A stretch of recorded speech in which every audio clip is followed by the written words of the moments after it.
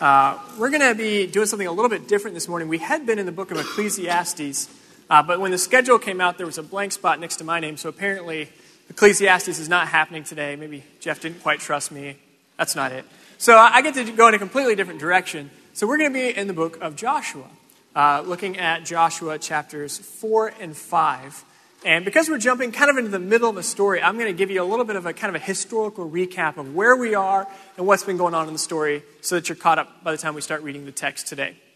So Israel, God's people, have been in captivity for like a few hundred years. Not a great time. They've been slaves in Egypt.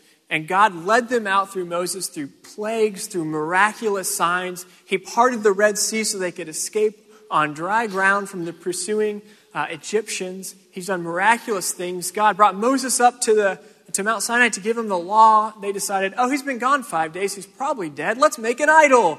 And they worshiped that instead. And kind of the ups and downs of them wandering in the desert, complaining, God giving them food, saying, God, we'd rather have steak. Why are you giving this bread to us? Come on.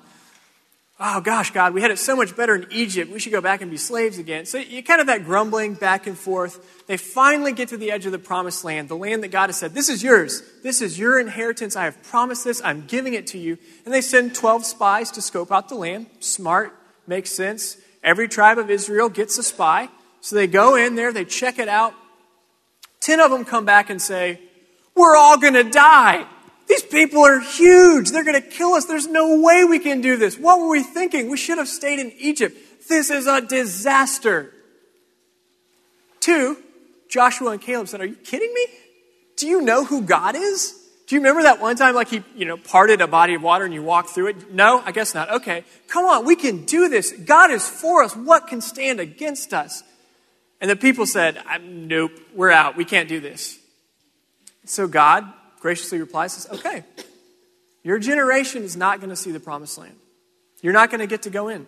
You don't believe, you don't think that I can do this. Like, okay, you're going to go back in the desert and you're going to wander around till that generation dies out. Well, they kind of awoke to their senses at that point and said, just kidding. No, we think it's a great idea. Let's go. We'll take it. God said, don't do it. I'm not with you. This is not the plan. That ship has sailed. And they said, no, we got it. So they went and attacked and got obliterated, got their butts kicked. Not a high point. And then they go around and they wander around in the desert 40 years, just kind of walking in circles, waiting for that generation to die out.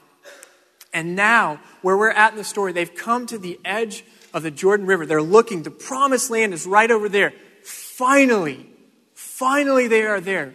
Finally, they're about to get their inheritance. And you can imagine, there's probably some feelings going on of, wow, it's about time. Or, man, I really wish those guys hadn't been that dumb. Or, are we all about to die? But that's where we're at in the story. And Joshua has taken on the mantle of leadership. God said, you will be the one that leads them into the land. And God instructs Joshua, hey, have the priests take the Ark of the Covenant, and they're going to walk out into the middle of the Jordan River. And as soon as their sandals touch the water's going to part and pile up on both sides, and you're going to walk through on dry ground. And the priests are going to stay in the middle, and my entire people are going to walk through the middle of the Jordan River on dry ground. So that's the story that we're picking up today. The word should also be handily in your bulletin, as well as on the screen behind me. We're going to skip around a little bit, but we're going to start in Joshua chapter 4, verse 1. When all the nation had finished passing over the Jordan, the Lord said to Joshua, take 12 men from the people, from each tribe a man, and command them, saying, take 12 stones from here out of the midst of the Jordan, from the very place where the priest's feet stood firmly. And bring them over with you and lay them down in the place where you lodge tonight. Then Joshua called the 12 men from the people of Israel, whom he had appointed, a man from each tribe. And Joshua said to them, pass on before the ark of the Lord your God into the midst of the Jordan, and take up each of you a stone upon his shoulder, big rock, not a pebble, according to the number of the tribes of the people of Israel, that this may be a sign among you. When your children ask in time to come, what do these stones mean to you? Then you shall tell them that the waters of the Jordan were cut off before the ark of the covenant of the Lord. When it passed over the Jordan, the waters of the Jordan were cut off. So these stones shall be to the people of Israel a memorial forever. Picking up again in verse 21. And he said to the people of Israel, when your children ask their fathers in times to come, what do these stones mean? Then you shall let your children know, Israel passed over this Jordan on dry ground. For the Lord your God dried up the waters of the Jordan for you until you passed over. Just as the Lord your God did to the Red Sea, which he dried up for us until we passed over. So that all the peoples of the earth may know that the hand of the Lord is mighty, that you may fear the Lord your God forever. Picking up again in 5, continuing on, as soon as all the kings of the Amorites who were beyond the Jordan to the west, and all the kings of the Canaanites who were by the sea, heard that the Lord had dried up the waters of the Jordan for the people of Israel until they had crossed over, their hearts melted. And there was no longer any spirit in them because of the people of Israel. That's a pretty effective sign. At that time, the Lord said to Joshua, make flint knives and circumcise the sons of Israel a second time. So Joshua made flint knives and circumcised the sons of Israel at Gibeath Haraloth. And this is the reason why Joshua circumcised them. All the males of the people who came out of Egypt, who were in captivity, all the men of war, had died in the wilderness on the way after they had come out of Egypt. Though all the people who came out had been circumcised, yet all the people who were born on the way in the wilderness after they'd come out of Egypt had not been circumcised. For the people of Israel walked 40 years in the wilderness until all the nation, the men of war who came out of Egypt, perished because they did not obey the voice of the Lord. The Lord swore to them that he would not let them see the land that the Lord had sworn to their fathers to give to us, a land flowing with milk and honey. So it was their children whom he raised up in their place that Joshua circumcised. For they were uncircumcised because they had not been circumcised on the way. When the circumcising of the whole nation was finished, they remained in their places in the camp until they were healed.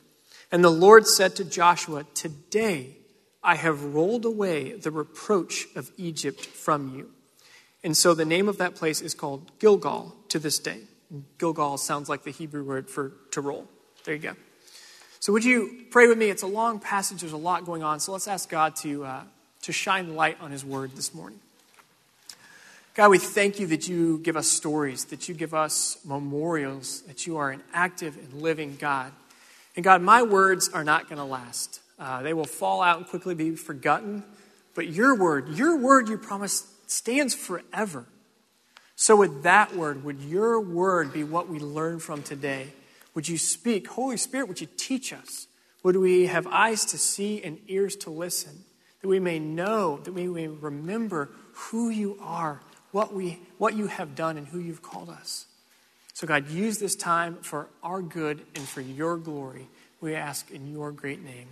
Amen. I don't know if many of you are like me, but I tend to be a forgetful person, and my experience is that most humans share that. Have you ever had that experience where you walk into a room to get something, and then you kind of freeze, and you're like, I came for, it's gone. You have no clue why you walked into that room. You retrace your steps, and about 5 minutes later, you forgot that you were ever looking for something. The worst is when you do that multiple times in a row. My good buddy Hardy Reynolds invited me to have breakfast and fishing with him yesterday. And we had a great time. We were very merciful, so we left all the fish in the lake, didn't bring any with us. Mostly because we didn't catch any. But I'm getting ready to leave. Have had a great morning. Chrissy was out of town. It was an awesome time together. Head out. Hardy, good seeing you. Well, you're over there. Hardy, good seeing you. Check you later. You get out about halfway to my car, and I kind of pause, and I'm like, something is missing. Like my wallet, my cell phone, and my car keys. So I head back. I left them on the back porch because I thought maybe if I fell out of a canoe, they wouldn't do too well. So I go, I get them. Oh, Hardy, I'm so funny. I forgot things. Let me grab all my stuff. Okay, bye second time. See you later. Get about halfway out to my car. Pause. Wait. The breakfast sausage that I brought over that we eaten half of was still left. I want to eat that this weekend. I left it in the fridge. Hey, Hardy, just kidding. I haven't left yet. Let me go get this out of the fridge. Oh, there's the sunscreen. I also forgot. Let me grab that. Okay, now, for real, goodbye. I'll see you later. Get about halfway to the car. dang it, the milk that I brought, which is the only milk that I have in my house, is still in the fridge right next to the sausages that I grabbed, but I conveniently left in there. Hey, Hardy, I just missed you so much. I just wanted to come back. No, I'm forgetful. I forgot again. Grabbed the milk, and that was actually the last thing I had forgotten that day. But it was a nice humbling moment where you're like, is my brain, I had coffee. What's going on? Apparently that's not the antidote to everything in life, many things. But so we're a pretty forgetful people. I think it's kind of a condition of humanity. And it's worth talking about. I mean, why do we have Memorial Day? We tend to forget. And there's some things that are so important we have to remember. So we set placeholders. Don't forget this. Don't forget the sacrifices that have been made, the lives that have been lost, the things that have gone on before you that are so important. Don't forget. And that's why we have monuments of the things that we hold dear, of the tragedies that we've experienced, lest we forget. Israel was no less a forgetful people. They forgot about God's faithfulness, as we mentioned before, about 5 minutes after they saw the ocean part. Oh yeah, I don't know who that guy was. Forgetful people. In the desert, all the time they were saying, God, why do you hate us? The one who brought you out here. They were a forgetful people. And I love reading those stories because it shows how patient, how kind is when you read in Exodus and Deuteronomy. And there's a great refrain in Deuteronomy that happens 4 or 5, maybe 6 times. It says, hey, remember this, lest you forget when you get in the land and you get comfortable and you get happy and forget who I am and what I've done. And it says over and over, lest you forget. Basically, don't forget. Don't forget who I am. Don't forget what I have done. That was really highlighted for me when I was listening to the talks from the women's retreat that happened earlier last year, which I really benefited from, and I'm liberally stealing material from that. But I've cited my sources, so if you go to digitalbulletin.org, where the order of services, it's linked to all 3 talks. And that would be a very good follow-up to our sermon today, to listen to those throughout the week, because it deals in depth of why stories matter, and why it's so important that we remember who God is, because we are so prone to forget. And it's not just Israel, it's us too. As Allison and I were talking, you get it, we forget really quickly that God was ever faithful to us. I mean, he could have done amazing things in our life, and then a new situation comes up where it's super stressful and we're scared and we're like, we're all going to die. And somehow we've forgotten that God was ever kind or faithful to us before. I do it all the time. We need to be reminded. And God, in his graciousness, he knows that we're so prone to forget. So because we are prone to forget, God gives us these 2 signs, these 2 memorials that we're going to look at this morning to remind us of 2 really important truths. First, because we're so prone to forget, he gives us this memorial to remind us of who he is. And the second, he gives us this sign to remind us of who we are. And without these 2 truths, we're just lost. We miss it entirely. So that's what we're going to look at this morning. We're going to work through the text, and we're going to look at these 2 signs and what they show us about God and about ourselves. The first one is God has them create a big pile of rocks. Basically, hey, you're going to take stones out of the middle of the water that's now covered up, and you're going to make a giant pile of rocks here as a reminder. It's a reminder, hey, you didn't lead yourself into the land. You didn't walk on water and get across the Jordan River. That's not what happened. You didn't build rafts. I parted the water and you walked through on dry ground. That was me. I am your God. I am the one who has done that. And what's really cool is he also connects it to the bigger story. I'm not just the God that did it this time. I'm also the one who did it at the Red Sea. Remember your story. Remember the people that you are a part of. He's reminding them, this is who I am. Do not forget it. And it's really cool. He's not just saying, hey, and you remember. He's saying, and tell your kids. Tell everybody about it. Don't keep this to yourself. Your children should know, and they should ask, what's going on there? And you should be able to say, this is what happened. God amazingly parted the sea. We walked through on dry ground over the Jordan River. And there's a 2-fold purpose in that sign. It's really nice when Scripture tells you why it does certain things. And so if you look at verse 24, God kind of gives you the cheat sheet of the purpose of this sign. And the first is so that all peoples of the earth may know that the hand of the Lord is mighty. So the first one is, God reminds us of who he is so that the whole world would know. So they would know the strength and the power and the fame of God.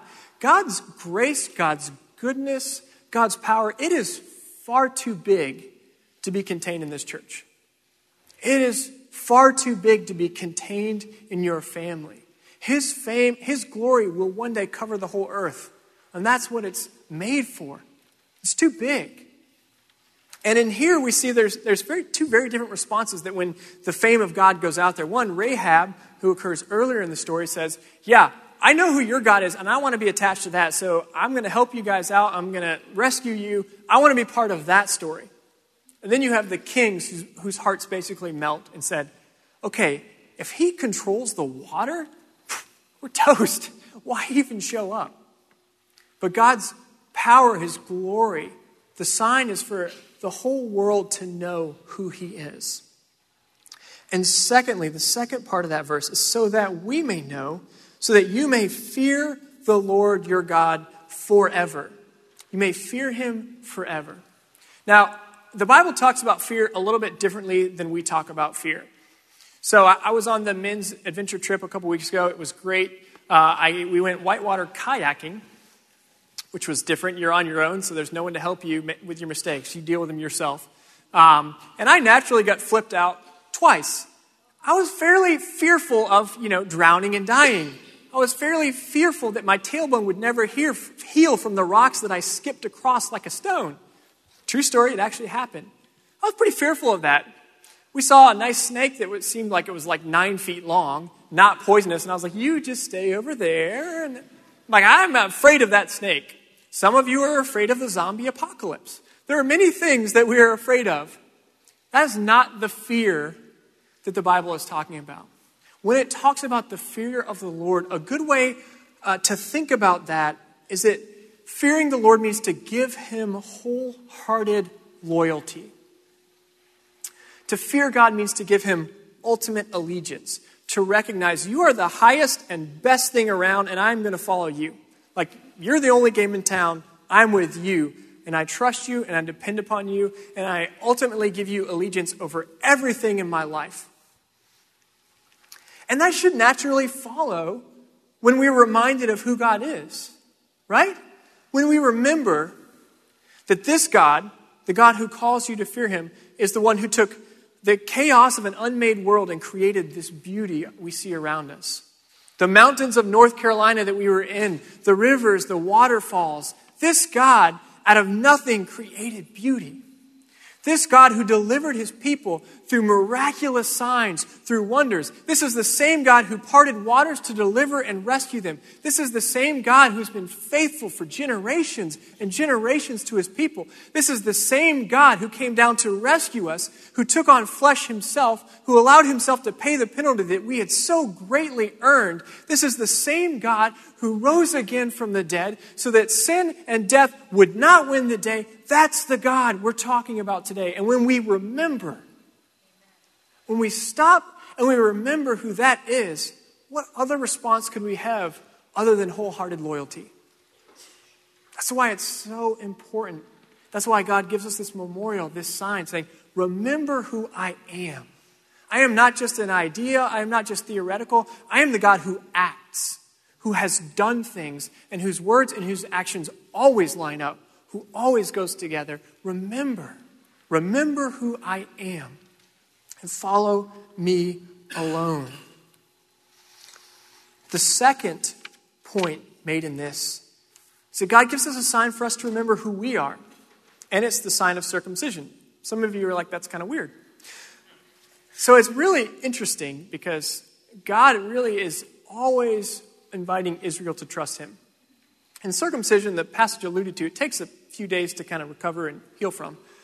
God waits until they're in enemy territory.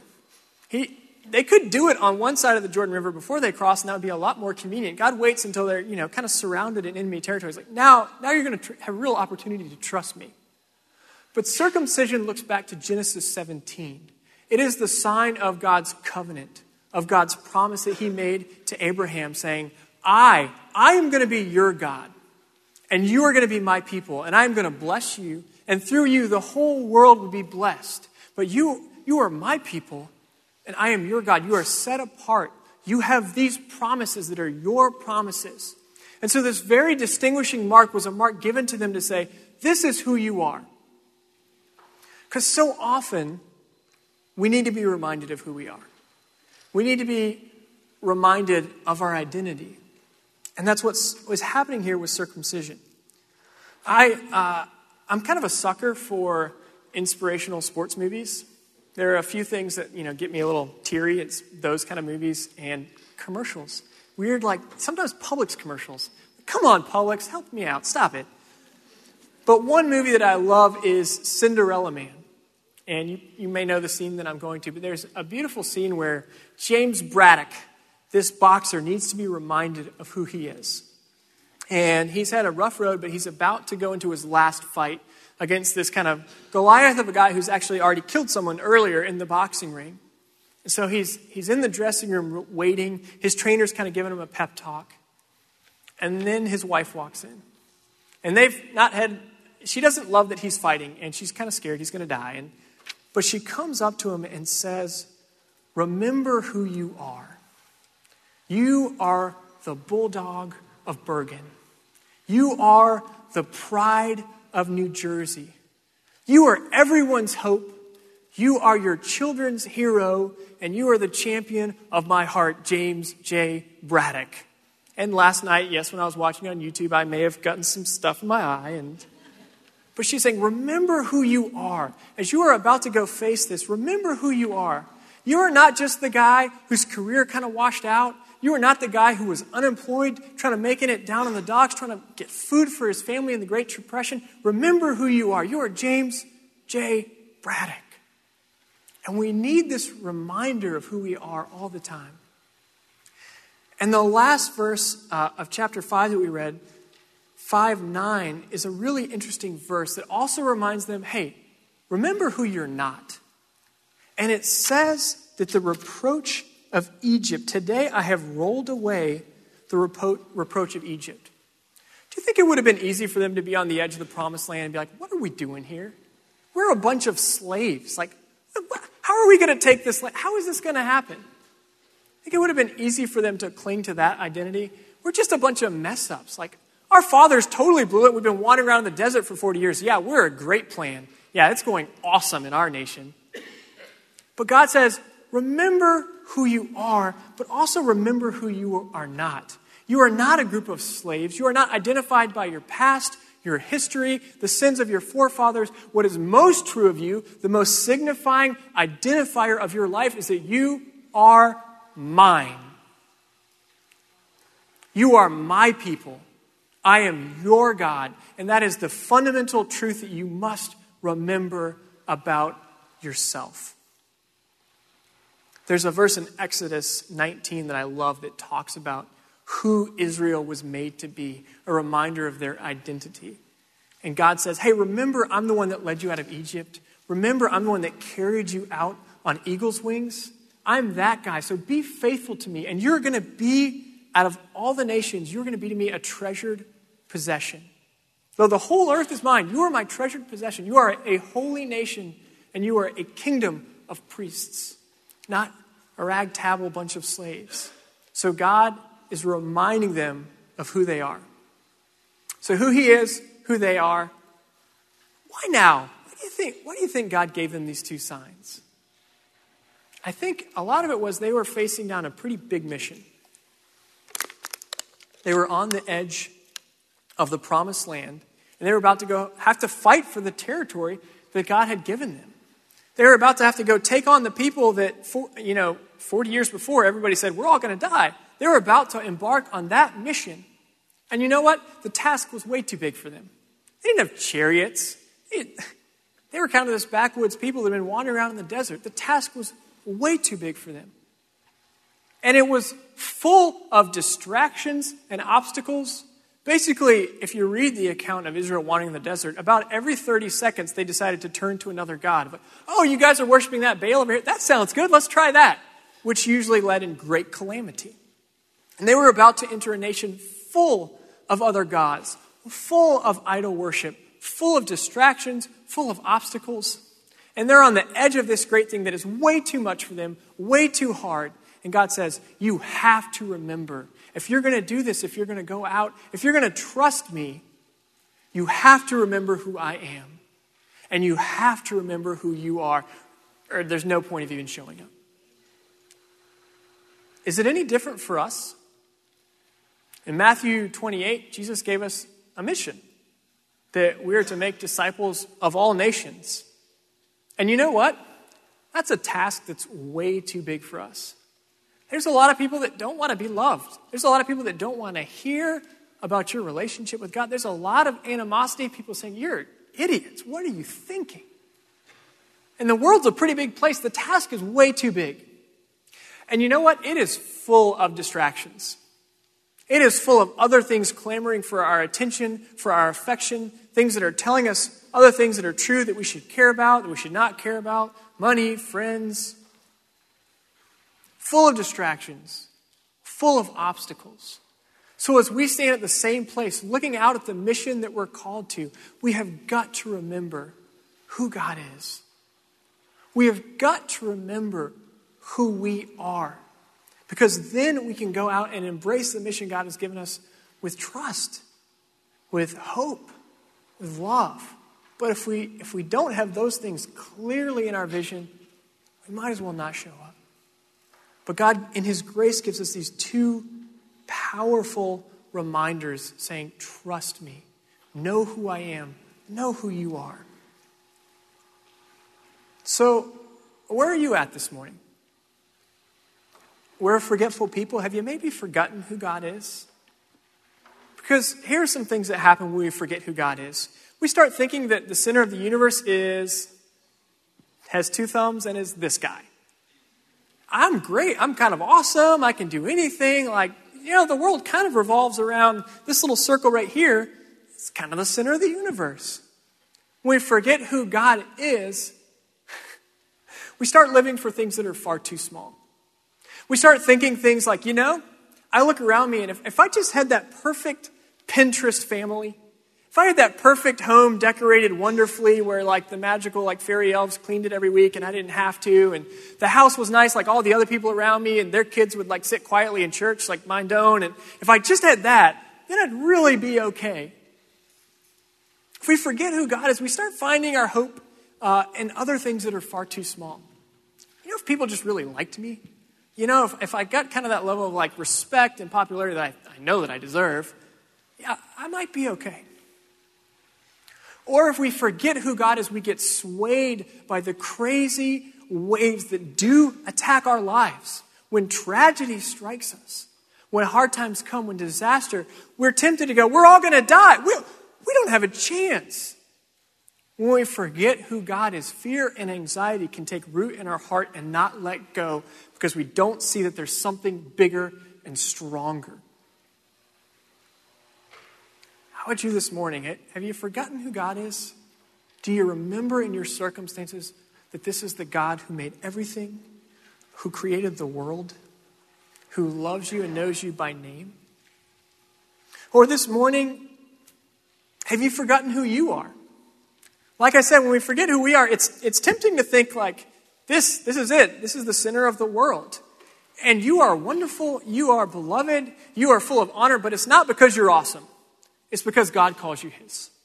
It's because he has redeemed you and given you an identity as a son of the King.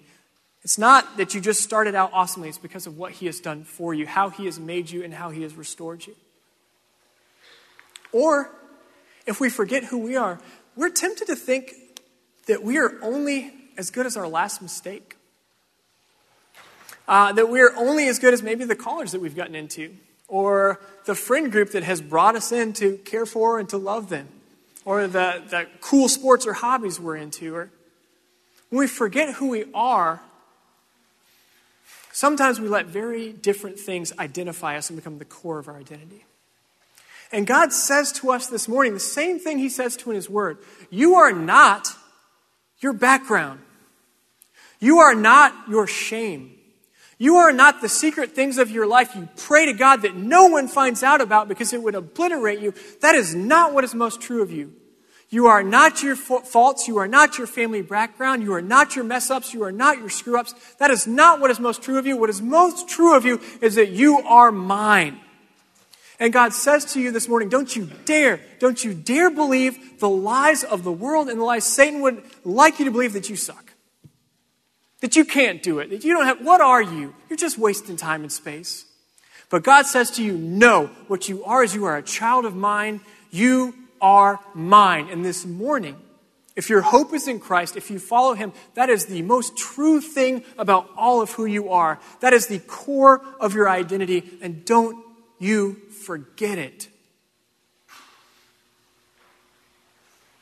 And if that is not where you are this morning, if you're not sure you hope in Christ, if you're not sure you buy it, this is far better than anything else you'll ever find. It's the only game in town. Because otherwise, you live wrapped up in your shame. You live wrapped up only hoping in your accomplishments and maybe some good luck. But what is offered for you is a brand new identity where God says, I have taken your shame and I bore it on a cross so that what is most true of you is that I call you my child. That the God of the universe says, you are mine. You have been made clean. You are a new creation. You are restored. And that is what is most true of you. If that's not your identity this morning, today's a good day to embrace that. Because it is a beautiful, wonderful thing that God has done for you. And there's a lot of people that would love to talk to you about it if you're not sure about it. I'm one. Most people around you would be happy to. Is that what is most true of you? That you are his. So we've talked about, it's important, right? We've established it's pretty important that we remember who God is. It's pretty important that we remember who we are. What are some things that we can do let's make it practical. What are some ways that we can do a better job remembering? One is why we had Allison come up this morning, to share our stories, to talk about the ways that we've seen God be faithful so that we remember. We remember he's not contained in a book. He is at work today, constantly. That's why we encourage you, be in a community group, because it's an opportunity to be loved by other people, to be reminded, hey, remember who God is. I know this seems awful. Remember who you serve. Remember who loves you. Remember who holds your life in his hand. And they're reminding others, remember who you are. Remember you're a child of the King. We remember by reading his word, the stories of his faithfulness. We remember in prayer. Sometimes we remember by keeping a journal. Like Allison said, she had to sift through the journals and okay, which story do I tell? Because I have a lot. Sometimes we do it by, not self-talk. Reminding yourself. There's some days you just feel like, man, I'm garbage. Sometimes you just have to verbally remind yourself that is not what is most true of me. But we have to remember because we are so prone to forget. But God gives us these beautiful signs to remind us. And two final signs he gives us, two that we celebrate a lot, are our baptism. That is a sign where God says, you are a part of my people. I have placed my mark of my promises upon you. Whether you remember it or not, you look back at that. That is a place where I've said, you are mine.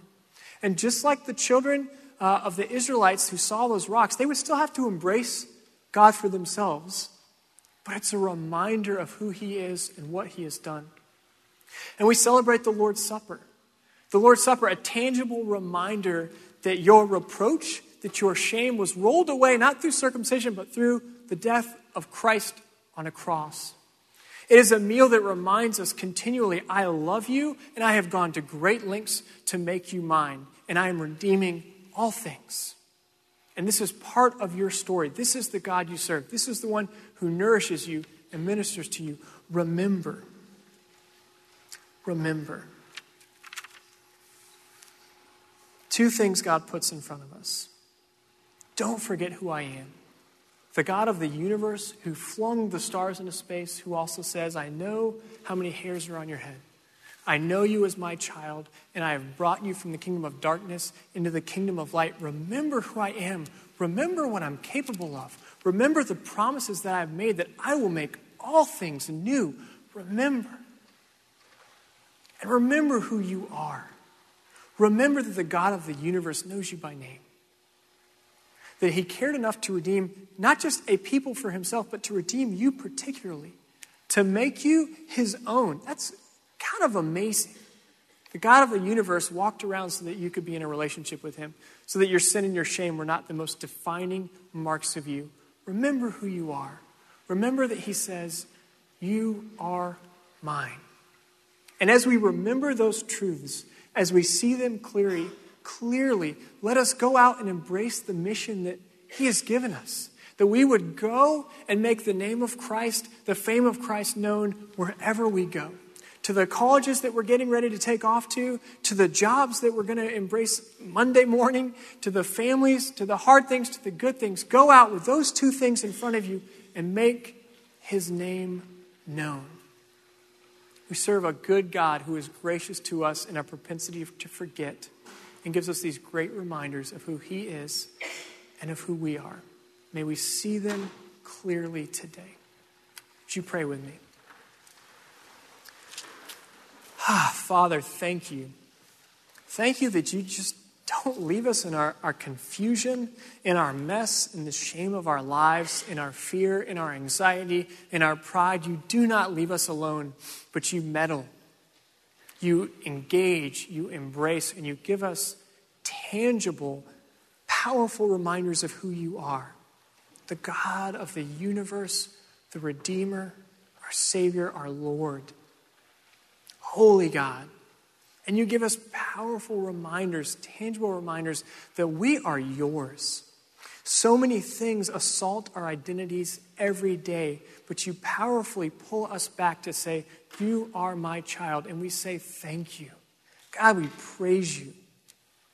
Would you allow those two things to drive us to make your name known, to love others well, to tell your story with confidence and not fear, because we know who you are and we know who you have called us to be. So God, we thank you. We ask that your name would be honored and praised as we live this out this week. Amen.